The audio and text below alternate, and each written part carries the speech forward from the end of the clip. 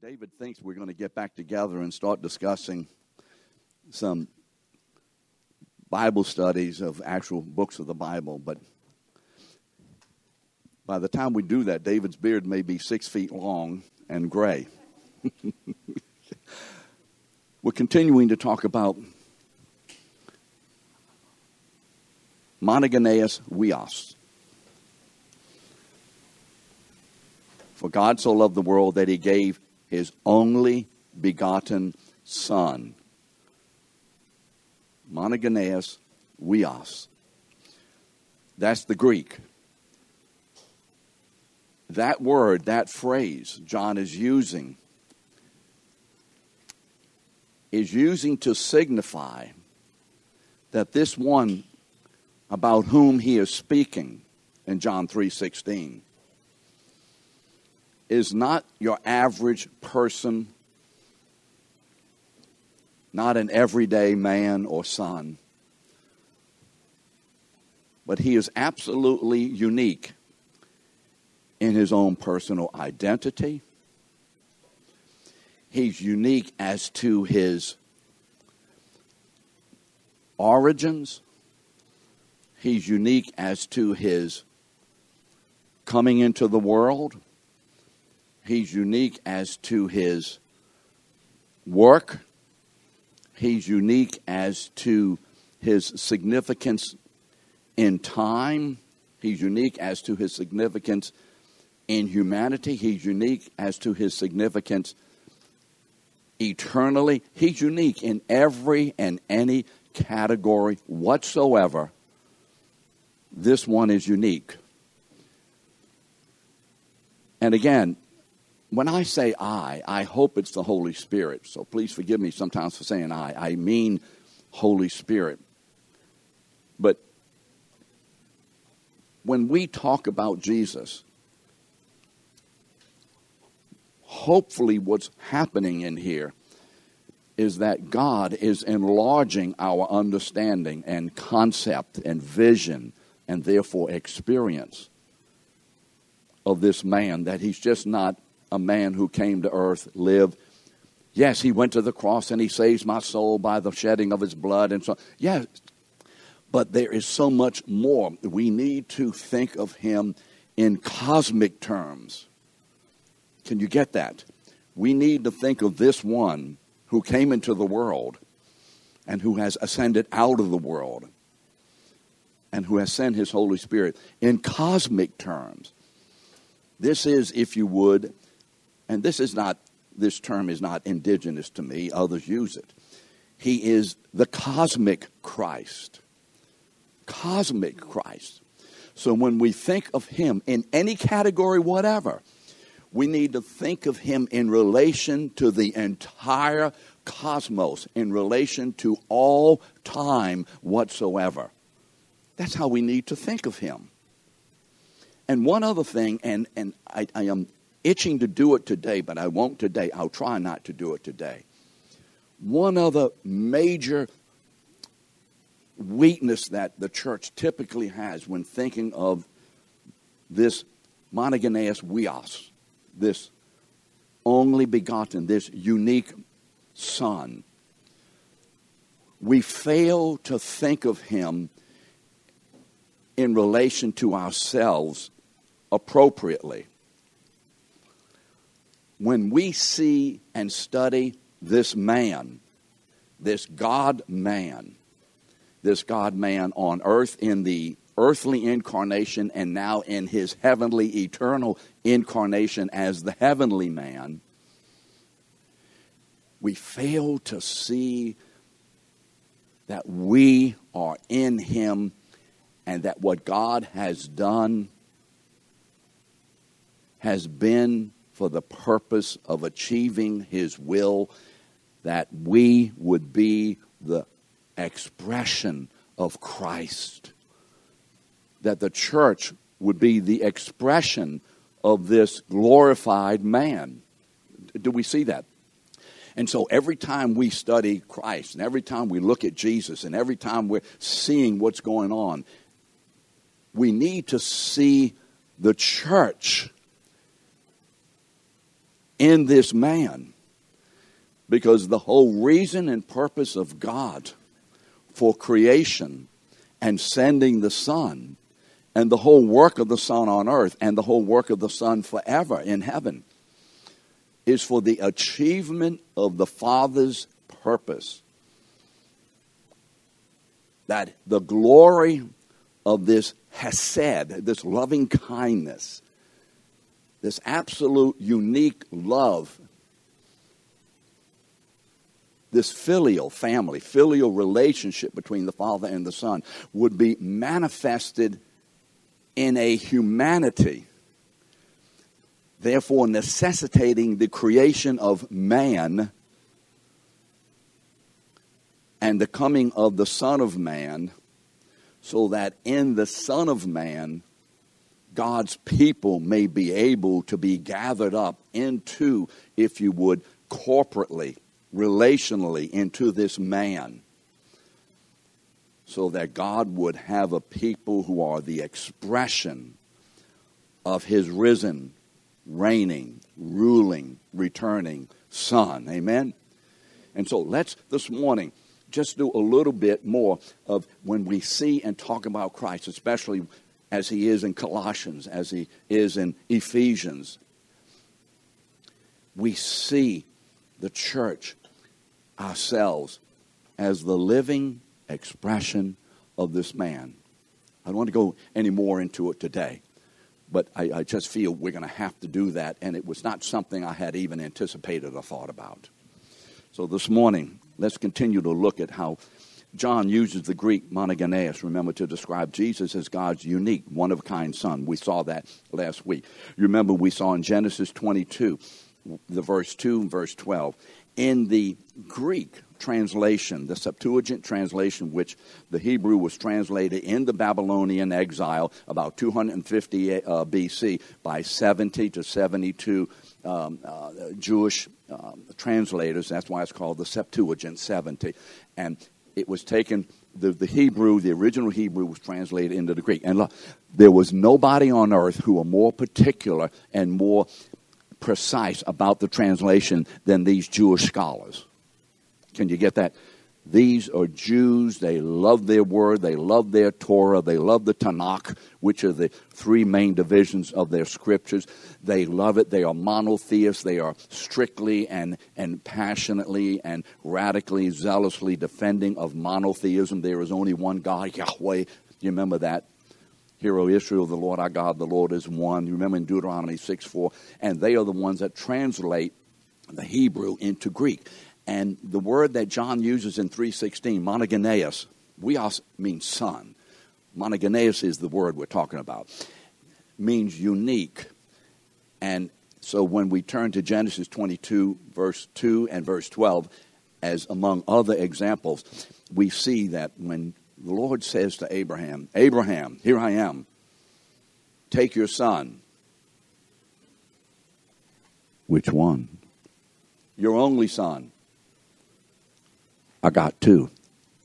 Now, when he says only son, the Greek is monogenes weos. So it can't be only son of the flesh because he has how many? Two. It has to be that unique son, that son between the two of them who is unique to God, set aside for God, for God's purposes. Take your son, your only son, the son whom you love. Well, certainly, Abraham loves both boys. You see that in chapter 16. Oh, that Ishmael may live before you. Well, it isn't that Abraham doesn't love Ishmael, but when God says whom you love, he means that hesed, that special love of that special, unique son. That is a display of the Father's love for the Son, of God's love for the Lord Jesus, you see. And then he finally says what? Isaac. And I can just see Abraham say, oh, Isaac. Oh, okay. And so he does that. Now, Isaac is called Abraham's monogenes weos, unique son, because he and Jesus share several areas that are unique. So this morning we are just going to go through 8. I think I have 8 here. There may be more, but don't hang me on this. These are at least 8 very obvious ones. There are a couple of others, that could or could not be, and we'd have to stretch it a little bit. But there are 8 distinctions that monogenes, or uniqueness, relates to about Isaac, that Isaac prefigures a coming man, or now the man who's coming. Prefigures means what? He represents in partial, shadowy form someone else. Remember what Hebrews 1:1 says? God, who in times past, through the prophets. In other words, God has spoken to us in the Old Testament in types, in shadows, in prefigurings, in hints. He hasn't made it clear. He's kind of given us glimpses. It's like being in a room and you get little glimpses of light once in a while. You see something there you didn't see, and then whatever. And so when you see your shadow, you're seeing something that represents you. Right? How many of you are your shadow? How many of you know your shadow represents you? It is a representation. So you get an outline, Gail, of who you are when you see your shadow. Okay, it says a little bit about that, but it really isn't you. But it is a little bit about you, and it's enough about you that we know it is you, some kind of way. And so when the light goes on and we see Gail, we don't need to look at or examine the shadow anymore. We see Gail. But it is helpful to know that the shadow is representative, and so the Old Testament is the shadow of Jesus. And anything in and about the New Testament must, M-U-S-T, must be shadowed in the Old Testament. There's nothing new as to this has never existed before in the New Testament. It is all in the Old, but in what? Shadowy forms. Shadowy forms. The ascension of Jesus Christ to the throne of God is in the Old Testament, where he sits at the right hand of God the Father. Where do you see that? In shadowy forms. Joseph is second to Pharaoh, ruling the land of Egypt. And when Joseph sits in the throne of Pharaoh, second to Pharaoh, then the people of Israel are brought into the land of Goshen. When Jesus is at the right hand of the Father, then the people of God are brought in to the place, the land, the church, the kingdom of God. Do you see it? It's there. It's there. But we don't understand it until we see the reality. I don't understand my shadow until I see the reality. Then that's what that means. So let's look at eight pictures. First of all, both of them are promised sons. Both of these sons are promised. They're promised in the Old Testament, promised in the New. So I think, are the scriptures in your notes? Okay. Are they printed out or just referenced? Okay. Let's look at one. I mean, there are more than one, but let's just look at one. I know Micah 2. Yeah, there are others, and we'll get into some of the others. Isaiah 9:6. Unto us a child will be born. Unto us a child is born. Now, what is that? That's a promise of a child who is coming. Do we see that? Are you with me today? Okay. Unto us a son is given. Now, wait a minute. This is different. How many of you know that when your son was born, you said, a son was born? Or do you say, a child was born, a son was given to me? No, the child, the son. But you see, there's a distinction here. A son will be born, a person will be born, a child will be born, but this person will be a son who is given. You already see the grace of God, the giving of God. So a son is given. Where do you see that in the New Testament?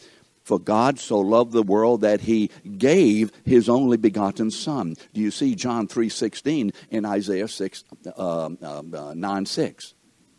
Are you with me today? We see it. We see how the word begins to come together. These puzzle pieces, if you would, begin to be, I see that. And it all of a sudden begins to make the Old Testament a treasure trove. Wow. Well, who is the son? And the government will be upon his shoulders. Okay, he'll be a king. Or maybe a governor.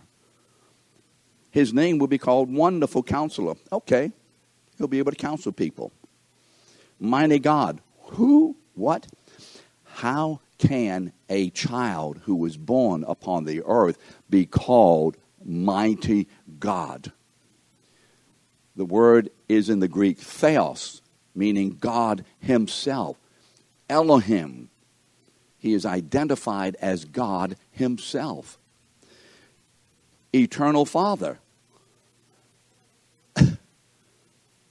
This is the one who was, I will be a father to Israel. Prince of Peace.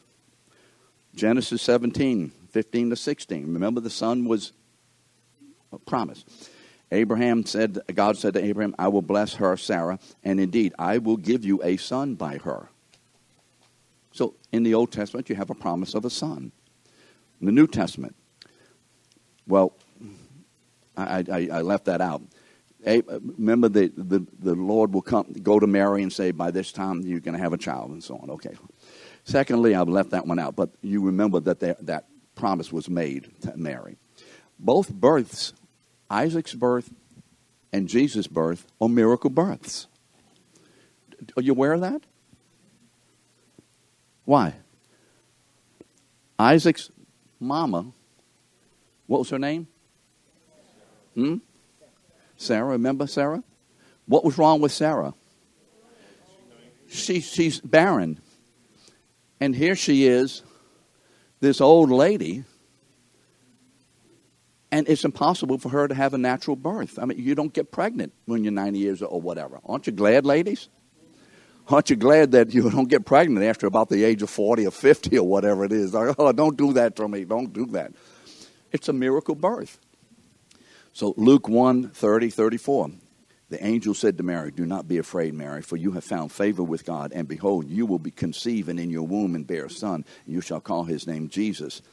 Remember, Matthew 1:21 tells you why. Because he will save his people from the sin. And Mary said, how can this be since I'm a virgin? How can this be? This has to be a miracle. Well, remember the promise made to Abraham. Then Abraham said in his heart, will a child be born to a man 100 years old? And will Sarah, who is 90 years old, bear a child? Are you kidding me? We're in the nursing home. And you're going to tell me that we in 9 months are going to have a child? We're in the nursing home. Both of them are miraculous births. You see, these are foreshadowings of why this child, Isaac, is called monogenes huios, unique son, because his life is an identifying mark of the unique son who came into the world. I'm not going through this very quickly, am I? Both births were supernatural announcements. Remember Genesis 18:1. Now the Lord appeared to Abraham by the oaks of Mamre, and he said, I will surely return to you at this time next year, and behold, Sarah, your wife, will have a son. So the angel of the Lord comes into the camp of Abraham. He sees this one man, these three men, 1, 3, 1, it's going back and forth. Is it 1, 3, whatever? Well, there's a message right there. But he knows it's God. It's a heavenly announcement. Next year at this time, you're going to have a son. Well, look what happens with Mary. Luke 2:19-12. And an angel of the Lord suddenly stood before them, and the glory of the Lord shone round about them, and they were terribly frightened. The angel said to them, do not be afraid. Behold, I bring you good news of a great joy, which will be to all the peoples. For today in the city of David there has been born to you a Savior, who is Christ the Lord. The birth of Jesus announced heavenly, or by the angels. The fourth uniqueness, both Isaac and Jesus are to be sacrificed by the Father who loves them. Both of them are going to be offered into sacrifice. Both of them. Genesis 22:1-2. God tested Abraham. And by the way, God isn't saying that, look, I'm going to do this to Abraham. I hope to goodness he gets through this because I need this man. He's my man. If I don't have Abraham, I can't preach the gospel. And Abraham's my hands and feet, and without him, No, that isn't God. That's a man-centered religion. Have you ever been told God needs you? That's man-centered religion. God doesn't need us. God condescends to use us, but he certainly doesn't need us. And so, what am I doing here? Let me look at it again. Oh, God is drawing out of Abraham what is in Abraham. How many of you told your children, you know the answer already, where are your toys right now? Now, you know where they are. They're where they shouldn't be. But why did you ask that? Because you dumb? Or you want your children, something in your children to come out and to be confessed? You see, this is what God is doing. He's drawing out of Abraham that which is in Abraham. And as he's doing, he's also creating greater faith in Abraham. And so he says to Abraham, he says, here I am. He says, take now your son, we've read this, your only son whom you love, Isaac, and go to the land of Moriah and offer him there as a burnt offering. The father is going to sacrifice the son. Acts 2:23, remember Peter's sermon on the day of Pentecost. Jesus was delivered over by the predestined plan and foreknowledge of God, and you nailed him to a cross. Now, I didn't do this on purpose, but what other identifying uniqueness did I just read in Genesis? Take your son, your only son, the son whom you love, and Isaac, and take him to what? The land of Moriah. Anybody see anything there, Moriah? Where is Moriah? Where's the mountains of Moriah? Mount Moriah. It is part of the mountains that surround Jerusalem. And it's a mountain, and when we talk about mountain, we're not talking about 62,000-foot mountains here. We're talking about kind of really very tall hills, a couple of thousand, 1,500 feet, 2,000, whatever. For us, these are mountains, but for people from mountains, these are not mountains. And so Jerusalem lies kind of like in a little bowl. There are mountains around. It's kind of like in a little bowl there. And so it's one of the mountain areas that's outside of the city of Jerusalem. So Mount Moriah is, or that area there is where Abraham sacrificed Isaac. Today, it is pretty well agreed by Jewish people and so on that Mount Moriah is also the location of the temple. The temple was built on Mount Moriah, and part of that extended Mount Moriah area was just 300 or 400 feet or so outside the city wall. That's where the cross was, Golgotha. Jesus is crucified in the same area where Isaac was offered to be sacrificed. Boy, what luck, huh? What luck. What coincidence. And I use the word luck as a demonic activity. Don't ever use that word luck in real language. It's demon. Don't do that. Say bless. Luck is not for believers. It's for unbelievers. Both were laid on both were laid on the wood to be sacrificed. Both of them carried the wood, I should have said. I didn't quite put it right. 22:9 of Genesis, Abraham built the altar there and arranged the wood and bound his son and laid him on the altar. And by the way, he put the wood on the son's shoulders, and the son goes up the hill with him. The son bears the wood to the place of sacrifice. What about Jesus? Well, I've got it backward. Okay, both of them are bound on the cross. Okay, Abraham binds Isaac to the altar, and Jesus is bound to the cross by the nails. You got that? Now, this is the next one. Then God said, take your son and sacrifice him there. And Jesus, therefore, went up bearing his own cross. I must have been sleeping when I did some of this. Whatever. Isaac carries the wood. Jesus carries the cross. They both carry the implement of their death. Oh, by the way, 2 Chronicles 3:1, I put that in. Solomon began to build the house of the Lord in Jerusalem. Where? On Mount Moriah. Is that in your notes? Okay. Both carried the wood of the sacrifice. Today's not my day, David. I'm not here. I'm somewhere else. 22:6, Abraham took the wood and laid it on Isaac, his son. There it is, ladies and gentlemen. There it is. John 19:17. Jesus went out bearing his own cross. Both had a hope of resurrection. Genesis 22:5. Abraham is talking to his three assistants here, and he says, look, the lad and I will do what? We're going up to sacrifice. But then what else did he say? And what? And who? Do you see it in your notes? Say it. What pronoun? and we will what? Return. Abraham understood by faith. Even if I kill Isaac, we're coming back. How did he know that?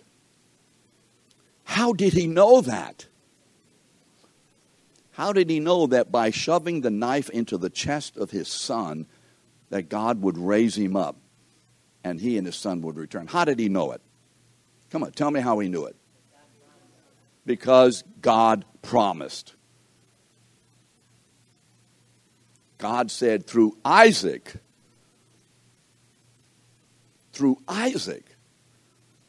the promises will come.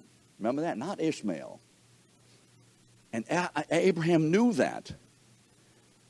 And he goes into this most terrible, most terrifying, worst circumstance he ever had on earth.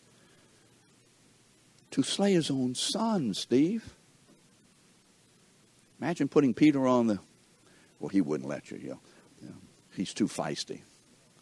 But can you imagine putting your son on an altar and having to kill him? First, your wife would be killing you. You better not tell your wife about this.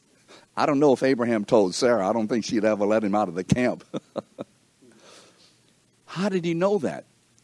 Because he knew a promise. Ken, he knew what? That God who promised is faithful. Faithful. How many of you know God is faithful? But faithful to what? You see, we make the issue, he's faithful to me. He's faithful to me. He is faithful to me. But that's not the formation or the foundation or the essence of his faithfulness. He's faithful to us. Why? Because he is faithful to himself and the promise that he made to his son, which we'll see in Psalms maybe next week. If you will be the deliverer, I will give you the nations as your inheritance. Remember, I've been general with it in Psalm 2, 7, and 8. Remember that? He's faithful to himself, to his own eternal purpose being worked out in the incarnation of his son. That's the essence of God's faithfulness. It is an internal faithfulness and integrity of himself, never varying for who he is. He never changes. That faithfulness to himself as worked out and applied and manifested in the incarnation of the Son of God in the person of Jesus Christ, that faithfulness is some way what Abraham understood by faith. And he knew, even if and what is it, even Job? Remember Job 19? Even though he slay me, what? Yet will I trust him. And then what chapter is it? Later on in the 30s. And at the end of the days, I will stand upon the earth in my flesh. I will see my Redeemer. You see, I will see my Redeemer. God was showing people in those days that resurrection was real. Remember, the Sadducees didn't believe it. The Pharisees did. I think David talked to us about that one morning. And Jesus rebuked them. He said, God is a God of what? The living, not of the dead. Remember that. Now,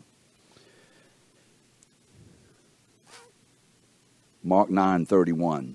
The Son of Man, Jesus is telling his disciples, is to be delivered up into the hands of men, and they will kill him. And when he has been killed, he will what? Rise 3 days later. Now, we talk about Abraham's faithfulness and faith in God to deliver his son. What about Isaac's obedience and trust in his father's will to be killed? Suppose you're the boy. Boy, he's about 20 years old. Suppose this is you on the wood. Can we trust our Father enough to know that even in the worst, he's going to be faithful to his promise to do good to us? I mean, Isaac. What had Isaac seen? What kind of obedience is this that son would willingly lie down on the wood? You know this boy could have beaten that old man up. Come on, 20-year-old against a 100-and-some-odd-year-old? Are you kidding? Boom, it is finished. You ain't touching me with no knife. Take your hands off me. I'm not lying down on any wood. I'm out of here. You nuts, old man. What obedience. What verse am I quoting right now? That he was obedient even unto death. What verse? Come on, what verse? Obedient unto death, even the death on the cross. What verse is that? Philippians 2:8. And what is the result of the obedience of Isaac unto death? God provides a lamb, and God shows him the way of deliverance, the death of a lamb. And so what is Philippians 2:8 says, obedient even unto death on the cross. Remember, that's the last words on verse 8. Then what does verse 9 say? Wherefore also God has also what? Highly exalted him and has given him a name which is above every name, that at the name of Jesus, this obedient, trusting son, at the name of Jesus, every knee will bow of things in the heavens, on the earth, and underneath the earth, and every tongue shall confess that Jesus Christ is Lord. Why? To the glory of God the Father. That means even unbelievers and the demonic will all bow and confess that Jesus is the Christ. Today they don't like it, they deny it, but there's coming a day when all creation from the beginning to the end will bow before this great one on his throne and say, you are the Lord of glory. Some will bow unto eternal life, and the rest will bow unto eternal damnation. Don't you ever think that unbelievers will not bow the knee and confess that Jesus Christ is Lord. Don't you just read it. Did you just say? Everybody. How much? Everybody is going to bow to Jesus. Today, you may be frustrated. Your frustration is misplaced. There's coming a day. And so, both of them are going to be raised. So when we read that God so loved the world that he gave his only begotten son, we understand that God was sending his monogenes huios, this unique son, who would save his people from their sin. Just let me quickly go through this. The issue of sonship. You see, we're dealing with something bigger than just a son of a father. We're dealing with the whole understanding and concept of sonship in the Bible. Sonship. And so let me just go through some of these things. And it's a big issue, and we'll go into more detail as we go through. First of all, sonship refers, in the Bible, sonship can refer to the father's natural son. Natural father's nature. A son by natural conception images the father's human nature. Do we get that? A son born from a natural conception is the image of the Father. Remember in Genesis, when Abraham lived 130, he had a son in his own likeness, in his own image, and he named him Seth. So all of that. So, Joe, do you have a son? I call him Moose. What's his name? Nathan. You can say it loud. Okay, good. Nathan. Does Nathan have your nature? Yeah.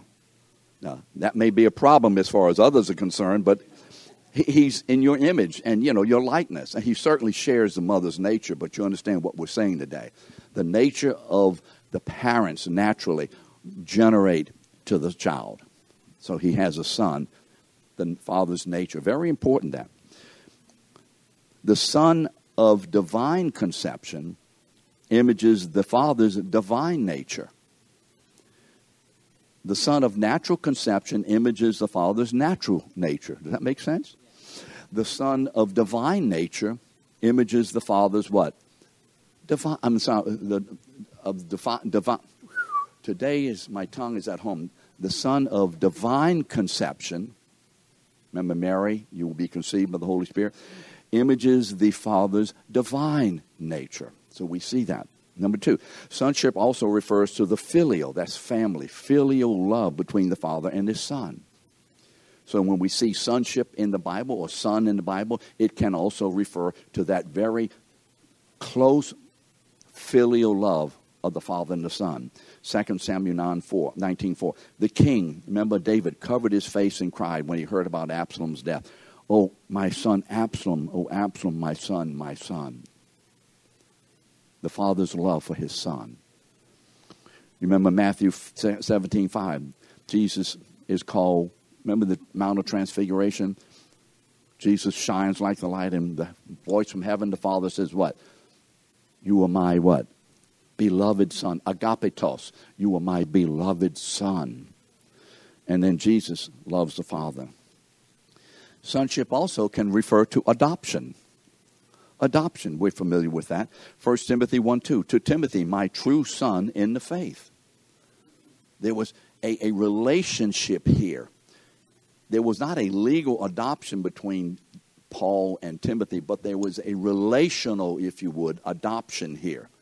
Adoption meaning that these two became, as it were, father and son in their relationship. Fourth, sonship refers to God's work of creation. In Psalm 89:47, God has created all the sons of men. And then in that respect, I have here Hebrews 10:5.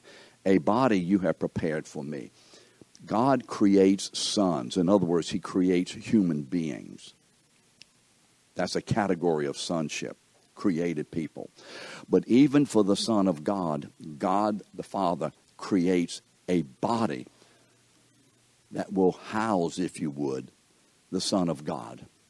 Remember? A body you have prepared for me. So the Son of God will take to himself a human body, which is a created body. But the one who lives in this created body, the Son of God, is uncreated. But he takes to himself a created body and a human nature and a body. And he becomes, if you would, the incarnate Son of God. So now that we've seen why Jesus is called unique, God's unique Son, we're going to begin to turn our attention to how this Son is described in the rest of the Old Testament. Okay? By the way, any questions at all? Well, thank you so much. See you next week.